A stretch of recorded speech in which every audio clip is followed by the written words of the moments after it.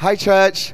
How are you guys doing? I know I'm a little bit close to the front. It's a new year, and we're trying out a few new things. And one of the new things we're trying out is a different stage setup, But I'm just going to home back in here a little bit sometimes where I'm comfortable. All right. How many of you like New Year's? You like to start new things? You start new things? How many of you are starting new things this year? You like new things? Yeah? Yeah? Okay, I know starting new things and liking new things are not the same. How many of you are, starting new jobs? You don't have to raise your hands, okay? Some of you are starting new jobs. How many of you are going to start living in a new place this year or something like that, right? I know some of you are, right? I know some of you are. One of my favorite weeks of the whole year is often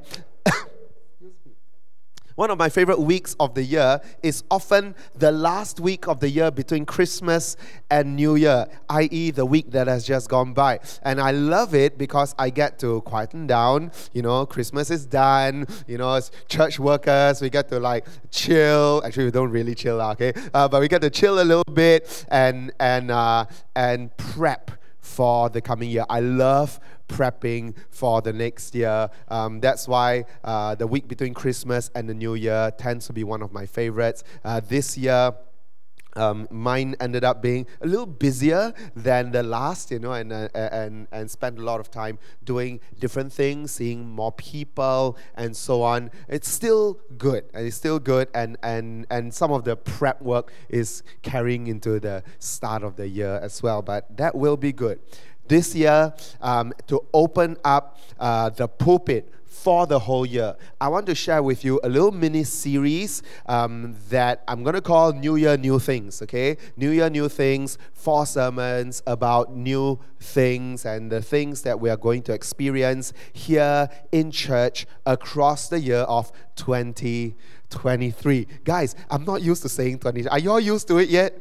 I'm super not used to saying 2023, right? It feels strange. It feels like me planning for next year, but it's not. The year is upon us, right? And today, I want to share with you about new things. I want to share with you about God doing new things in our lives. I want to share with you about God doing an overhaul, God doing a makeover, God doing a transformation in our lives and in the lives of those around us. Recently, I don't know if it's happening for you guys on your Instagrams. This particular post started to trend a little bit. It's on Hollywood makeovers that left the person looking worse than original. Have you all seen that before? No? Okay, so anyway, that found me. I don't know how the algorithms are working, but that found me, and I started scrolling through it, and I found it a bit funny that sometimes when Hollywood does a makeover,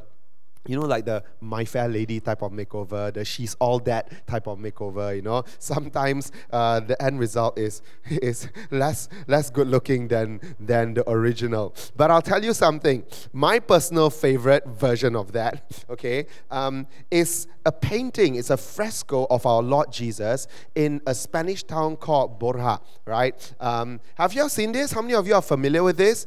If you're familiar with it, can you just give me a little wave of your hand, right? Because I realized during sound check that not many of us are familiar with this, right? So this is the original fresco. It's not big.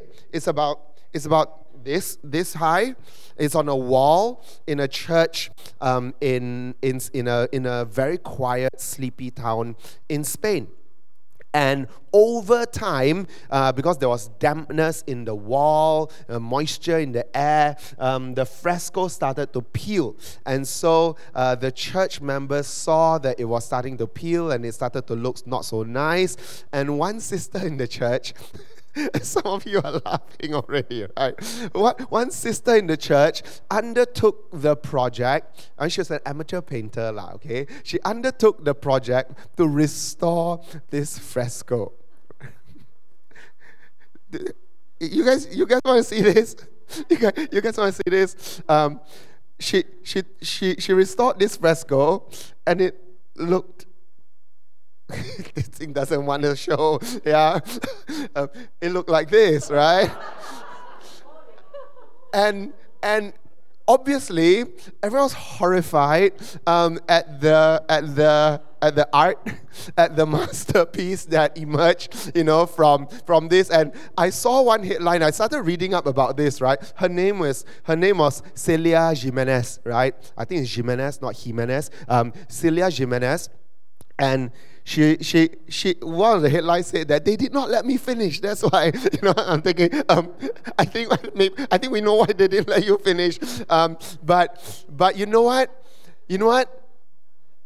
Some makeovers don't work, right? Some makeovers just leave the original product looking worse. But I looked at this triptych, right, of pictures for a long time yesterday evening, and the more I looked at it, the more I realized that this could very well be a metaphor for our lives, because maybe for some of you this represents, okay, yeah.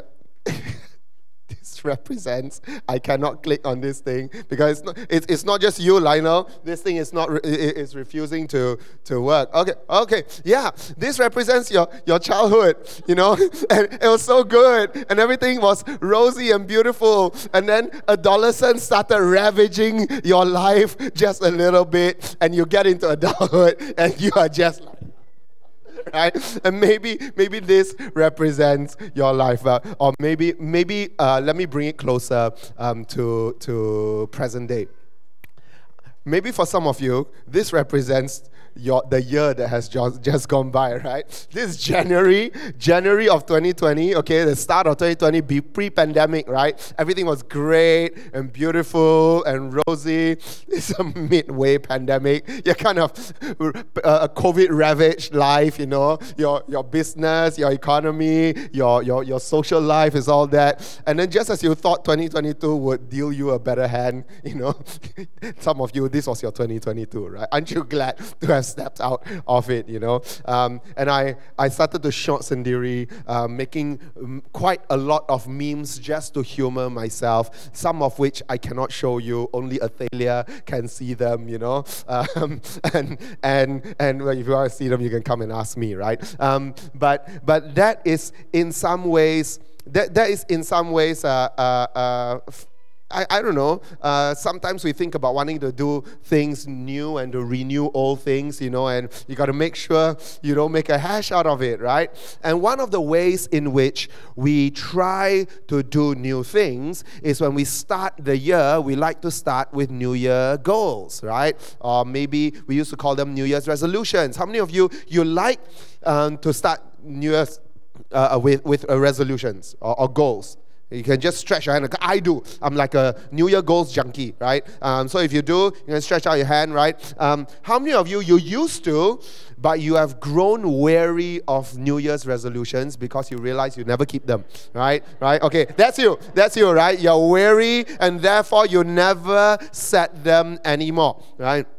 And then, of course, over time, you learn that, there are some things about the way we set our New Year's resolutions that causes them to fail. So, for example, we are not specific, right? We just say, I just want to be a nicer person, right? You can't just be a nicer person. You got to, your goal has to be like, I'm going to say good morning to 3 people every day when I walk into my workplace. It's got to be specific. It's got to be measurable. All the SMART goals like time-based, it's got to be relevant and stuff like that. What's A, by the way, of SMART?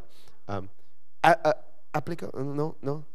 Achievable. It has to be achievable. It cannot be unrealistic, right? And so when we set New Year's resolutions, I think if for those of us who do, I stopped calling them resolutions because it's got all these bad connotations, but I still am a New Year goals junkie, right? And so I've got so many habits that I want to work in. There are habits I want to work out of my life. There are goals that I want to go for. And so one of my goals last year was to pick up reading. Was to pick up reading seriously. If you follow me on Instagram, you'll see that, oh my gosh, is this the only thing my pastor is doing? I'm quite worried for our church. And so last year, the year before that, I read 3 books. Last year, I think I just decided every Monday, I'm just going to, use my send time to read. Every Monday, I'm just going to, carve out time in the nights to read and stuff like that. And so I mean, okay lah, some novels were big, some were novellas, some were shorter, but I clocked off. How many was it? 21, right? Two.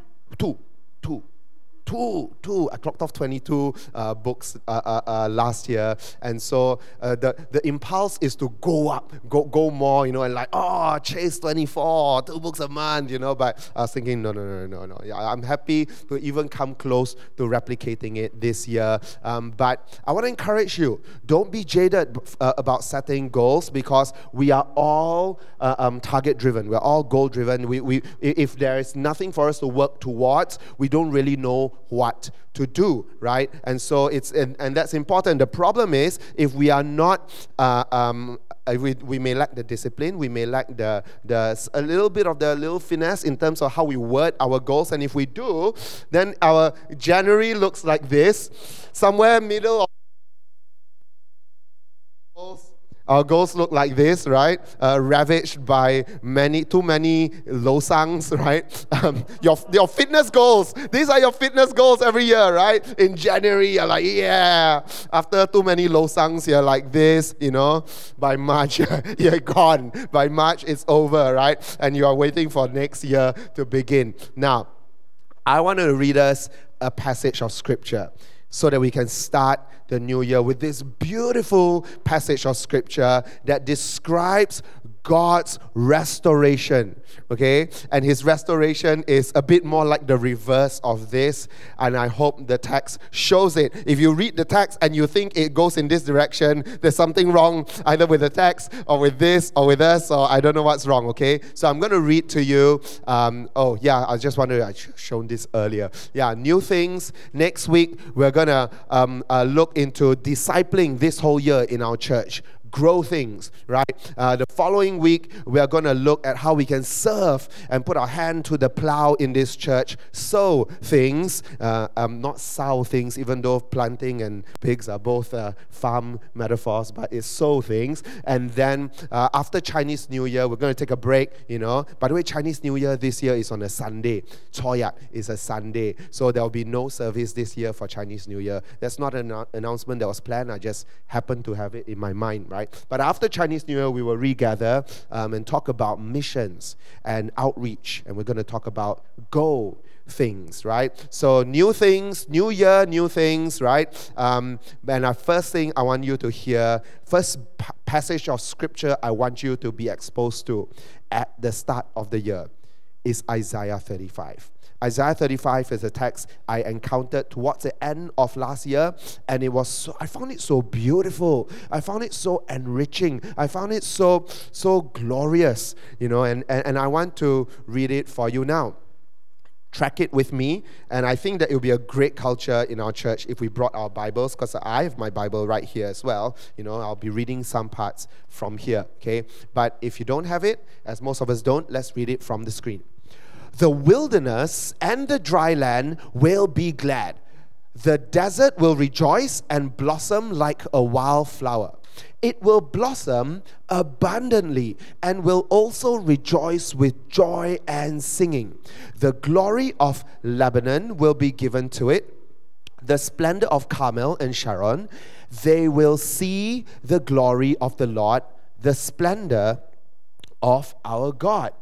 Strengthen the weak hands, steady the shaking knees. Say to the cowardly, be strong, do not fear. Here is your God. Vengeance is coming. God's retribution is coming. He will save you. Then the eyes of the blind will be open, and the ears of the deaf unstopped. Then the lame will leap like a deer, and the tongue of the mute will sing for joy. For water will gush in the wilderness and streams in the desert. The parched ground will become a pool, and the thirsty land springs.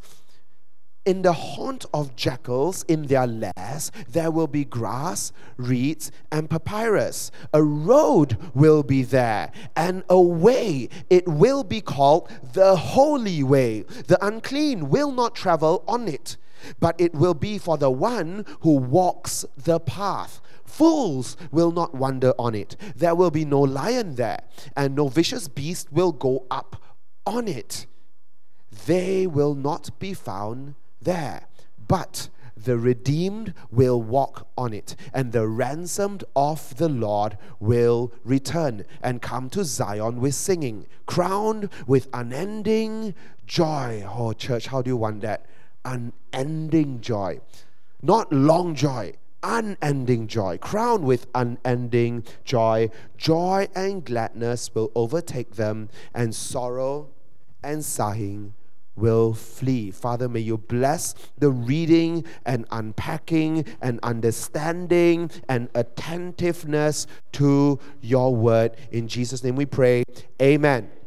Now, all of these things, I want to sum up 2 words. If you can just hear Isaiah 35 in 2 words, it is renew and remain. Somebody say renew and remain. This side say renew. This side say? This side says? And we all say remain, right? Renew and remain. These are the things that Isaiah 35 is really trying to say to every single one of us. I'm not going to belabor it. Renew, right? It says that wilderness, dry land, desert, all these wasteland places are going to rejoice. Now, this is poetic language, right? Because I don't know what it looks like for dry land to rejoice. But have you ever seen a beautiful landscape? It almost looks as if that landscape is rejoicing, that it is happy. Have you ever seen a patch of grass? It just looks happy because it's flourishing. Or you see a plant and you say, wow, my plants are doing so well today. They are really happy, right? Or maybe for most of us, you go to your garden and you look at your plants and go like, my plants are really not happy today, right? How many of you feel that way about your balcony, right? Weak hands. So it's not just the natural world. It starts out talking about the natural world and talking about how these things are going to rejoice and blossom and flourish and sing. Well, the Bible uses very, very humanized or animated words to describe the natural world sometimes. Singing land, right? But it doesn't stop there. It goes on to talk about how humans, the weak hands, the feeble knees, the anxious hearts, be strong, O cowardly one, have no fear. Why? On what grounds? On what grounds should this transformation take place? Over what reason? It's because God has entered in, and he is speaking over this terrain, a newness, and he's committed to renewing it. Now, in a moment, I'm going to show you and ask a few, maybe I don't know how difficult those questions are, but we're going to ask a few questions of it. But just before we move on, towards the end, it moves back to the natural world again. The wilderness, the desert, the burning sand, the thirsty ground, the haunt of jackals. Haunt of jackals always refers to ruined places. Okay, so places that formerly was inhabited, it's gone to absolute ruin. It's rubble and chaos and desolation. Even in the haunt of jackals, there will be waters, streams, pools, springs of water, reeds and rushes, and what happens when this thing takes place? When the dead becomes the living, when the dry and barren becomes flourishing landscape, what happens? If you look into your text, it will say that God will get the glory. Why does God get the glory? God gets the glory when transformation from death to life takes place, because God is able to bring life out of death. Somebody say amen. How many of you actually do actually tangibly believe that God can bring life into dead situations? Say amen. God can, because He is God. The fact that today you can sit here on 1st of January, and everybody right now, when I say inhale, can inhale. And all of us can inhale. Exhale. All of you have breath in you. You didn't give yourself that breath.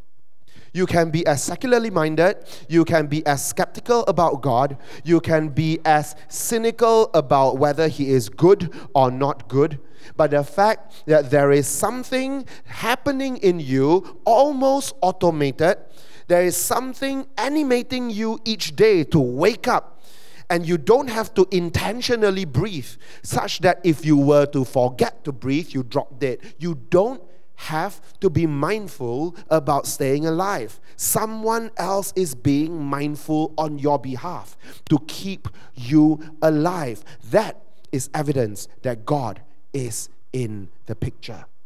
And so, this same God who breathes life into you every 2 seconds, right? You're like,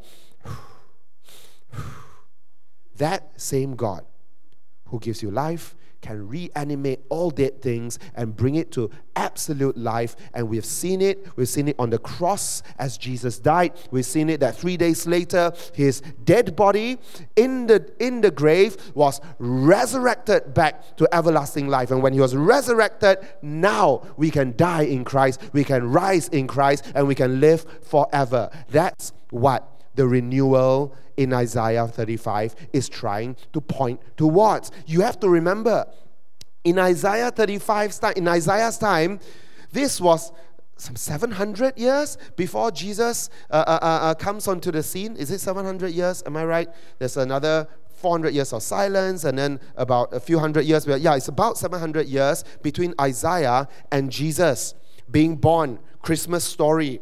So actually, if we were just in the Christmas story, we are rewinding 700 years to hear what Isaiah is saying. He's calling forth what's going to come in the future. And he's saying, yes, there's going to be springs coming out from dead places. Now, here's the deal. Is the Bible talking only about physical, literal land renewal? It is talking about it. It is talking about, because we know that God is rejuvenating some of the land there. I think I have some friends who really watch this space, not me, but I know people who watch this space, and they tell me that some of these barren wastelands, the ecology is being transformed. So I don't know so much. I know a little bit about the salt lands, in around the Israel area, and how that ecology is changing. But that's another day's story. Is it talking about land, actual ecological change? Yes, but much more than just that.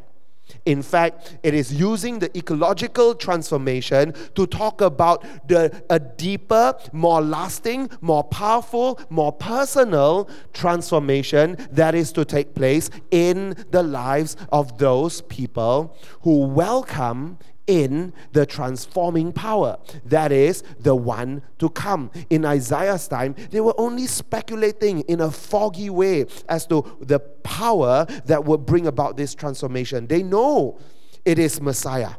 They know God will come. But they're really pulling from a vague kind of like assemblage of scriptures pointing forward. And all of the Jewish texts would have little hints pointing forward to say that when Messiah comes, it will be like this. This is one of the texts. When Messiah comes, springs will come out of dry ground. When Messiah comes, the lion, the wolf and the lamb will lie together. When Messiah comes, and all of these things. And now we, 21st century Christians, we have the benefit of so much hindsight. We can look back and say, oh, it's talking about Jesus. It was not obvious to them then, but it is obvious to us today, and we can be very blessed about it. Is the Bible talking about renewal of the people's lives? Yes. Yes, the Bible is.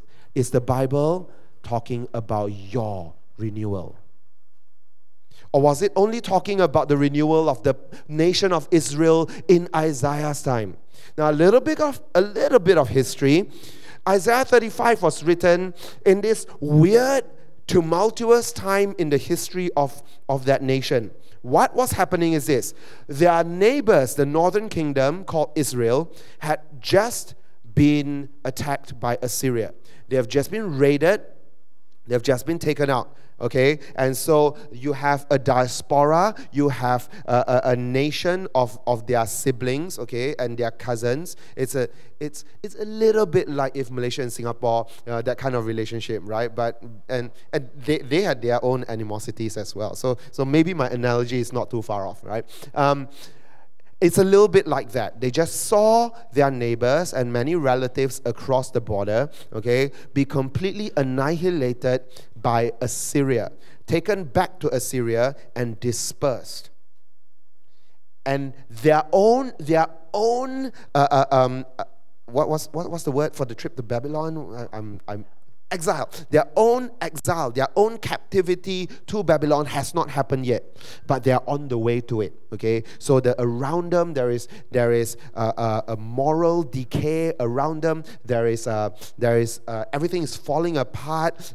There's injustice. There is cruelty. There is oppression, and they are seeing all these things happen. It's mirroring their neighbors above them who are now gone. And there is a sense of anxiety about what God is going to do in their midst. Will God punish? Will God be wrathful against them? Do they have time to repent? What will happen? And into this milieu of fear and anxiety and worry, and to be very fair, quite a lot of I don't care, I'm not going to look, I'm just going to enjoy my life, I'm just going to make my money, I'm just going to exploit the poor, I'm just going to do. Into that milieu comes this promise. God is going to bring a renewal into the land, a renewal into the hearts of people, so that even those who were dried up inside, even those who are hardened inside, when God comes in, He wants to water. He waters, and your heart will be nourished, your life will be transformed. Church, do you believe this is possible for you? Do you believe this is possible for you? Now, a lot of times, we don't succeed in our New Year's resolutions. We say, I want to get more serious with God. I want to do my Bible reading better, and then your Bible reading starts off beautiful, and then your Bible reading becomes a little bit ravaged by missing a few days, and then, after a few months, it's gone, right? And we all want to sustain. It is God who sustains. Remember, as we begin a new year, it is God who sustains. Is this renewal about you as well? Yes, it is. And I will show you shortly how I know. Yes, it is. We're going to back up. It says here, the glory of Lebanon will be given to it, the splendor of Carmel and Sharon. If you don't go back and look at what these places represent, you may miss it. Lebanon refers to the forest. In fact, until today, the Lebanon flag has a tree in the middle, right? Lebanon always in the Bible refers to the lush forest and the woodlands, right? Carmel is the mountains. Carmel refers to the Mount Carmel, right?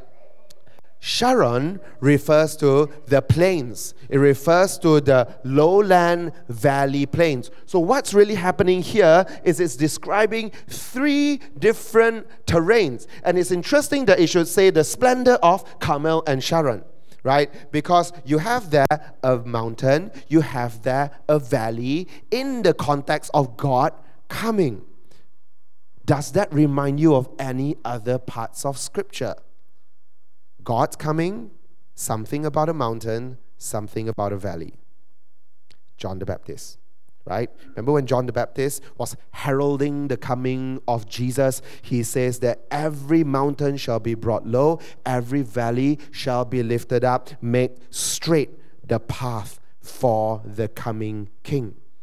The King Jesus is coming. And what it really means that every mountain shall be brought low, every valley lifted up, is that everyone who walks with a swagger has to let go of that swagger and walk normal. Everyone who walks with a limp has to let go of that limp and walk like normal, because God is going to level the playing field.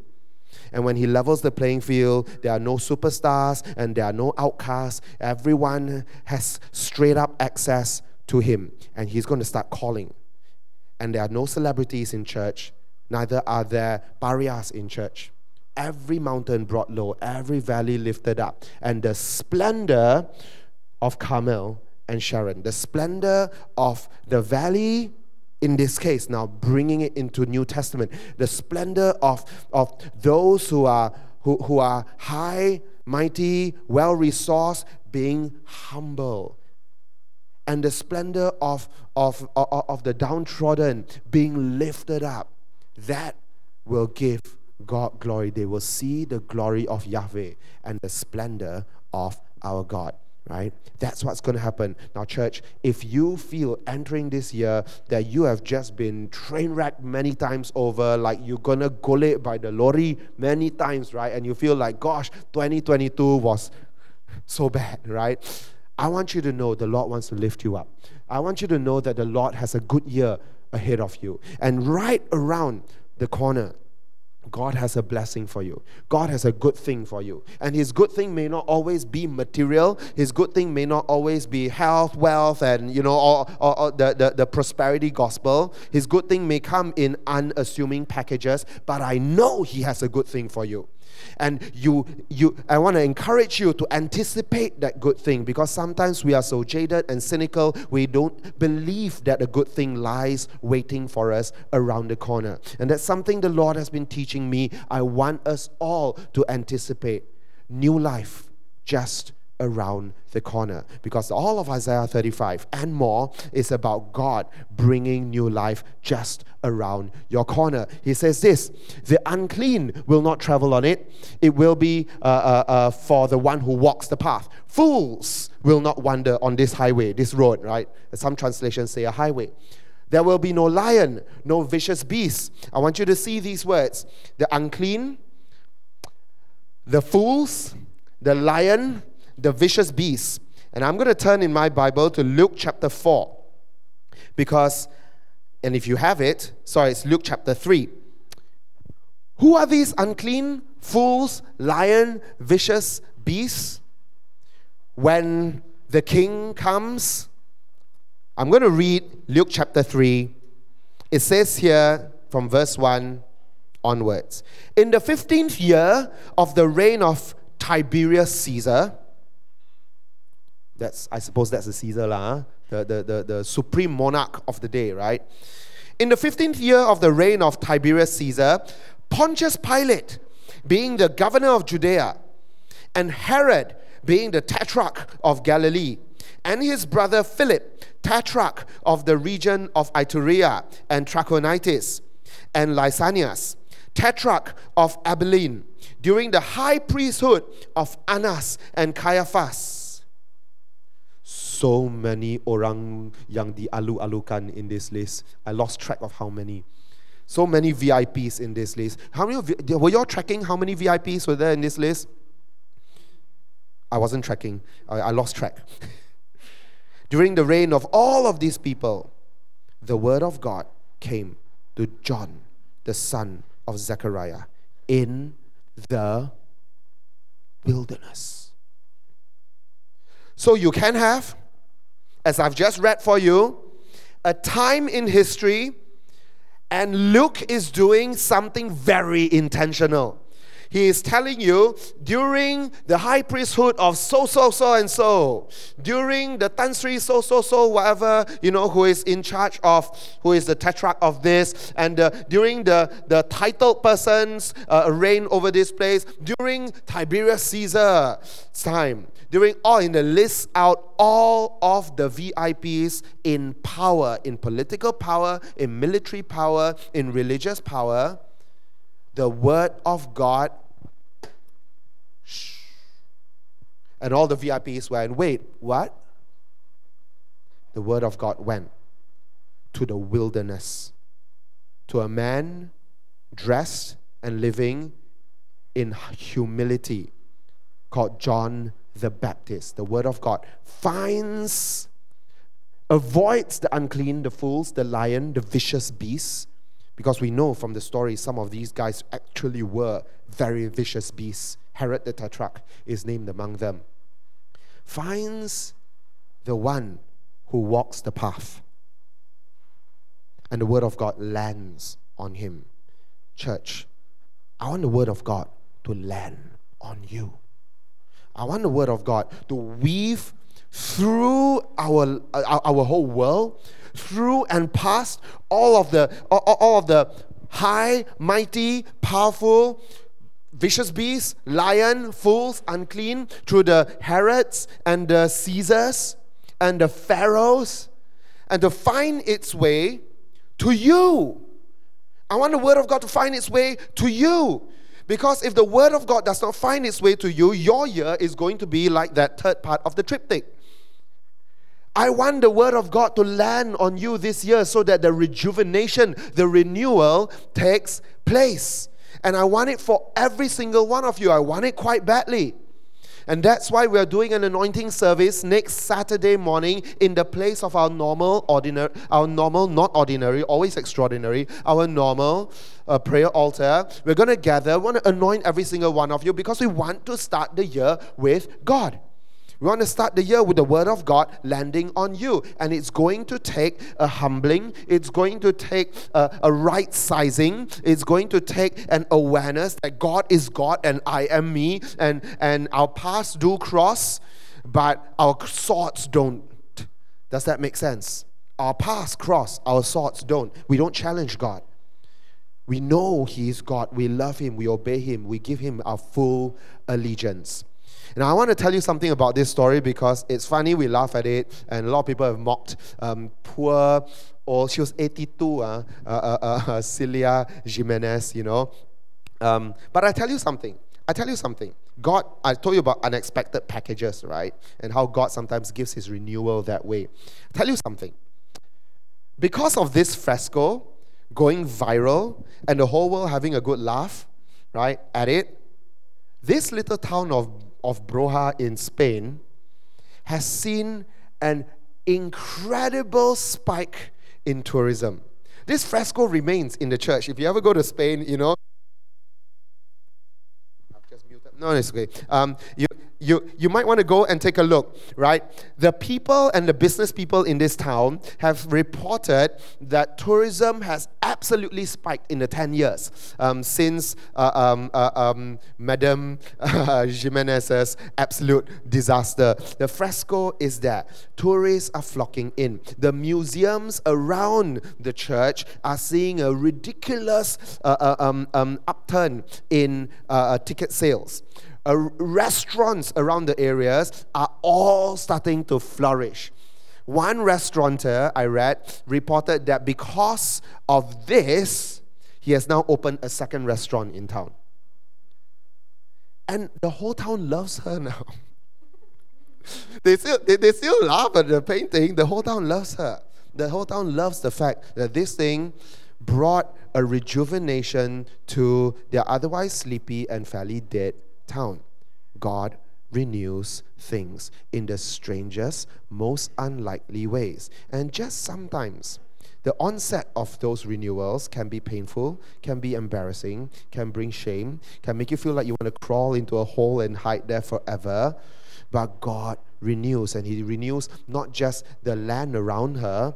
Actually, God did a work for her through this. Actually, she's an amateur painter, right? She actually started selling her paintings on eBay. I saw one of them. You can Google her up. And they are not bad, you know. They are not bad, you know. She's got a different style, such a different style from this. And God is a God who does things. This is just a parable. But God can do something great in your life. Renew, then remain. It's a very lopsided sermon. Memang was always going to share more on the first point. But here is this. It says in the part about saying you should remain the cause, right? Where? It says, be strong. Do not fear. He is your God. Vengeance is coming. He will save you. Now, most of our challenges don't involve someone bad coming at us, such that we are crying out for vengeance. But don't forget that there are people in this world who are actually oppressed by real humans for whom this oppressed people will actually cry, God, can you please defend me against these oppressors? And God says to them, vengeance is coming. For some of you, you will possibly experience spiritual warfare.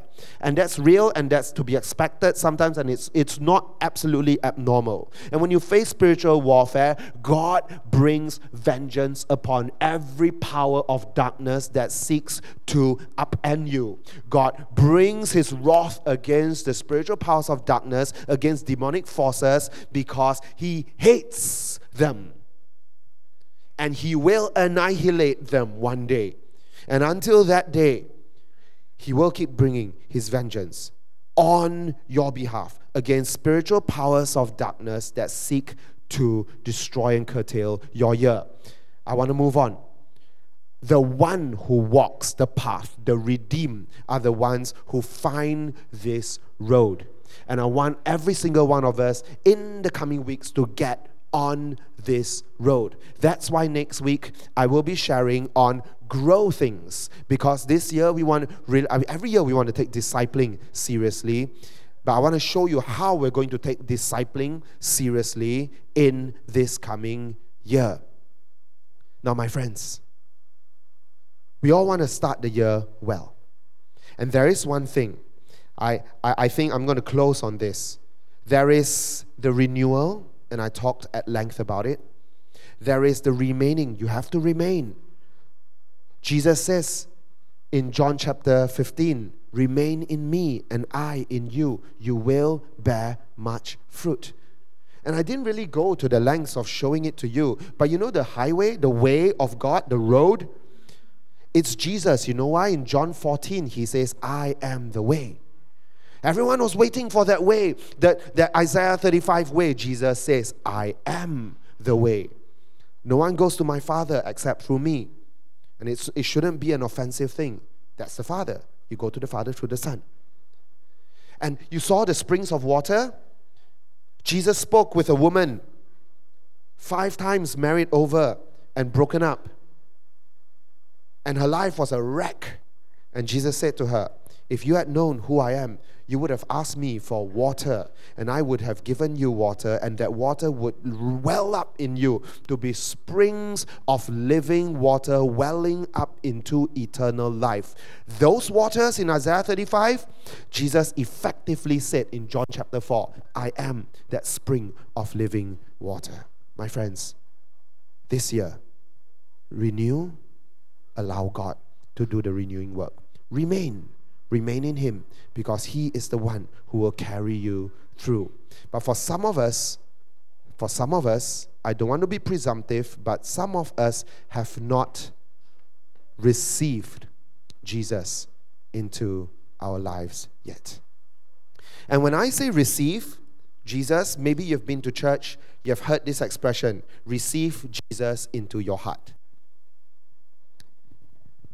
Now, it's true, you want to receive Jesus into your heart. But sometimes it's a little bit conceptual, so you might not really be able to think like, actually, what does it mean to receive Jesus into my heart?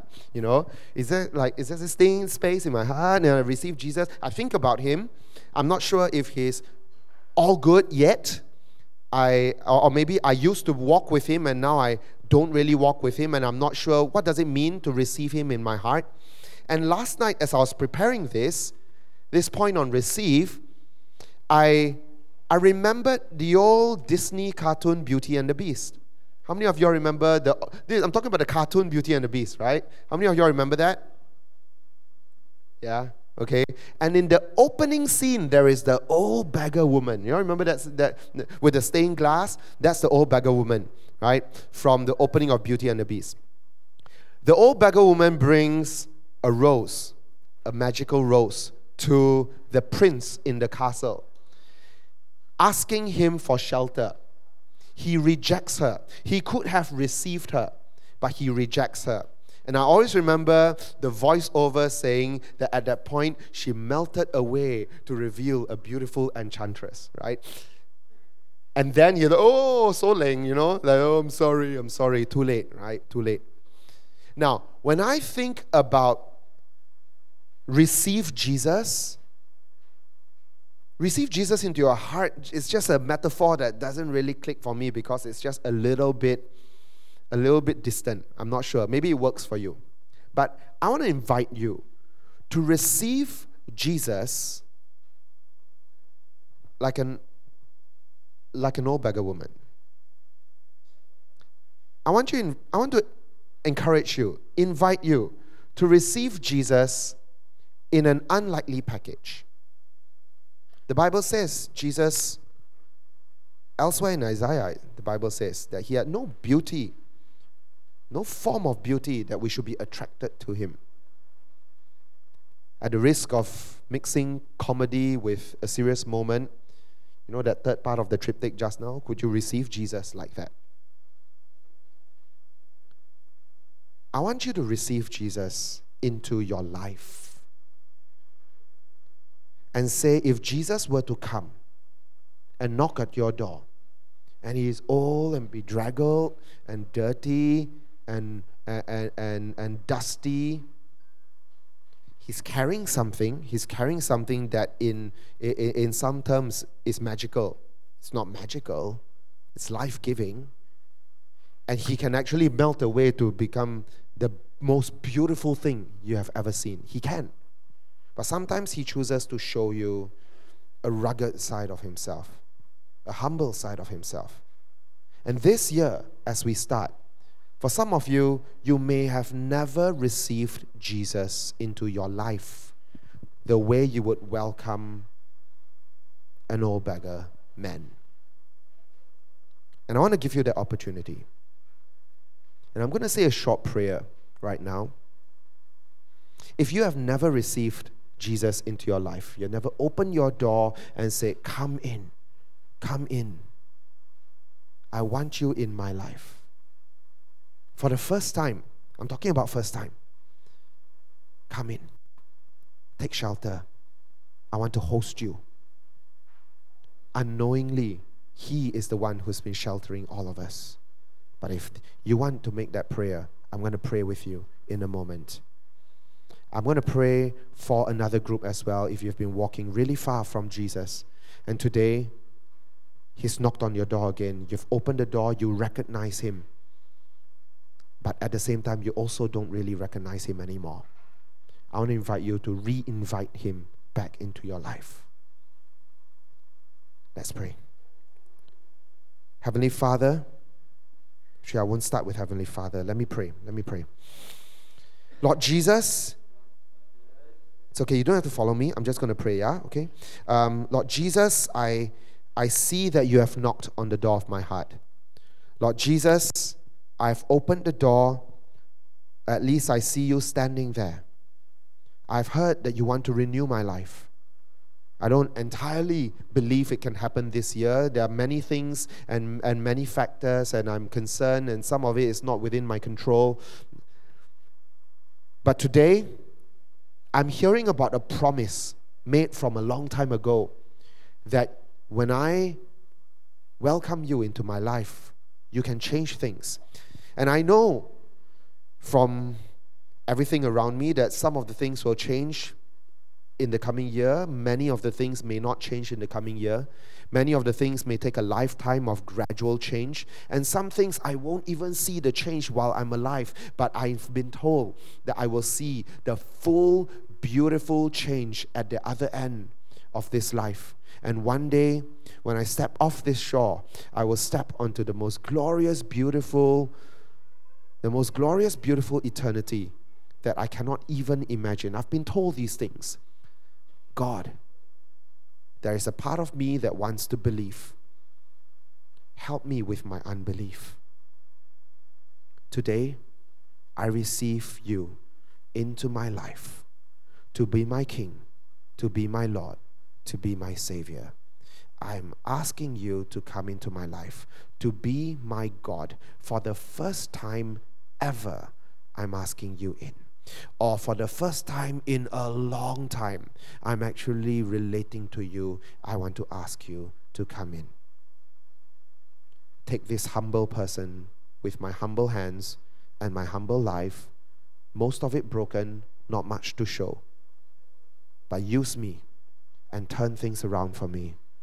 I'm looking forward to a good year, and I hope that in you I can find it. In Jesus' name I pray. Amen. Amen. Church, I just want to ask, how many of you prayed that for the first time in your life? Can you raise your hand? If any of you prayed that for the first time ever in your life, can you just give me a little wave? It's okay, right? If you didn't, right? How many of you, you don't have to respond for the next one. I just want you to know how many of you prayed that to say, I want to come home to you after a long time away. Right? If that is you, you can just give a little nod, very private nod. At least I may see some of you nodding. We're going to partake of communion now as the first weekend of the new year. And as we partake of communion, if we can have the emblems to go around. As we partake of these emblems, we want to remember Jesus. We say, sing hallelujah. Sing hallelujah for the things he has done, right? We sing that song. What are the things he has done? What is that thing that he has done? He went to the cross. He became the lamb that was slaughtered. He took our place. It's like we were in prison, and he came, broke the chains, and he said, I'll stand here, you go out. And he set us free. So today we can sing hallelujah for the things he has done. Let us remember him right now. As you hold the emblems in your hand, I want you to remember the goodness of God over your life. I also want you to project forward his goodness in your life this year.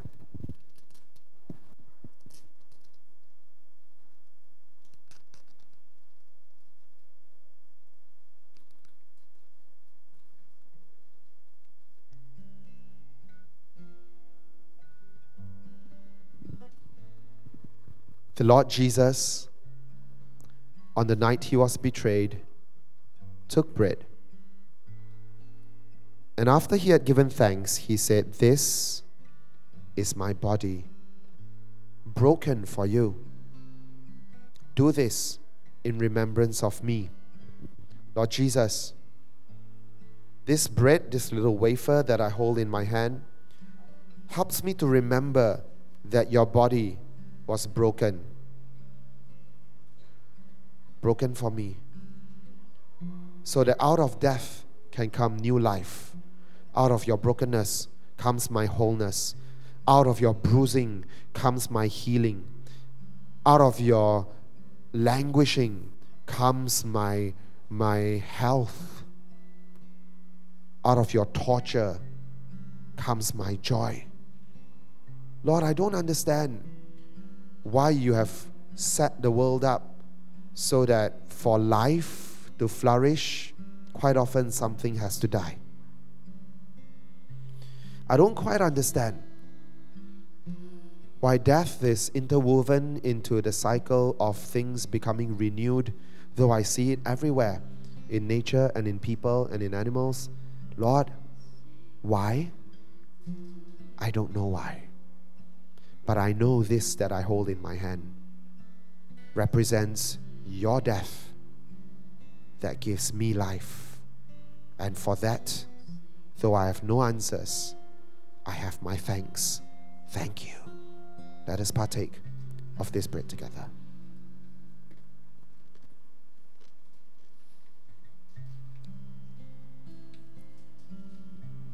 After supper had ended, he took the cup and he said, this is the cup of the new covenant, a new promise, a new assurance in my blood. As often as you do this, the gathering, do this, the drinking, in remembrance of me. Father, I thank you. I thank you that on the cross you shed your blood. It was horrific. I cannot even come close to imagining it. But I want to say thank you. Thank you for giving your life for me. Thank you for loving me loving me in such a tangible and demonstrated way. You didn't just love me as a concept, you loved me and showed how much you love me. You stood in the path of death. You stood in the path of a crashing train called death and darkness and sin and brokenness, and you shielded me. It should have been me on that cross, but it was you, and you spilled your blood so that I can have life. Oh God, thank you. I owe you my allegiance because of the things you have done. Let us partake of this cup together. Church, I pray that throughout this year, your life will be a hallelujah to the light of the world. Amen. Your life will be a praise offering to the light of the world. Your life will be a glorious demonstration of life in you from the light of the world. So Lord Jesus, we thank you for this new year. Lord Jesus, I pray a blessing over all our years. May you protect us throughout 2023. May you cause our works of our hands to flourish throughout this year. May you cause such a good output of productivity and fruitfulness through our vocations throughout this year. May you grant us such spiritual wisdom and insight and vision to set goals for ourselves throughout this year. And may you give us the grace of an outpouring of your Spirit throughout this year. Now may the Lord bless you and keep you. May the Lord turn His face toward you and be gracious to you.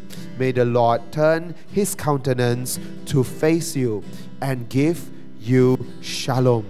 And all of God's people say, Amen. Amen. Amen. Amen. Let's turn to someone and wish them Happy New Year. For all of you guys who are online, we'd love for you to come and join us as well. We are done here for today. We'll see you guys next week when we talk about discipling and grow things. Until then, bye-bye. See you guys and love you.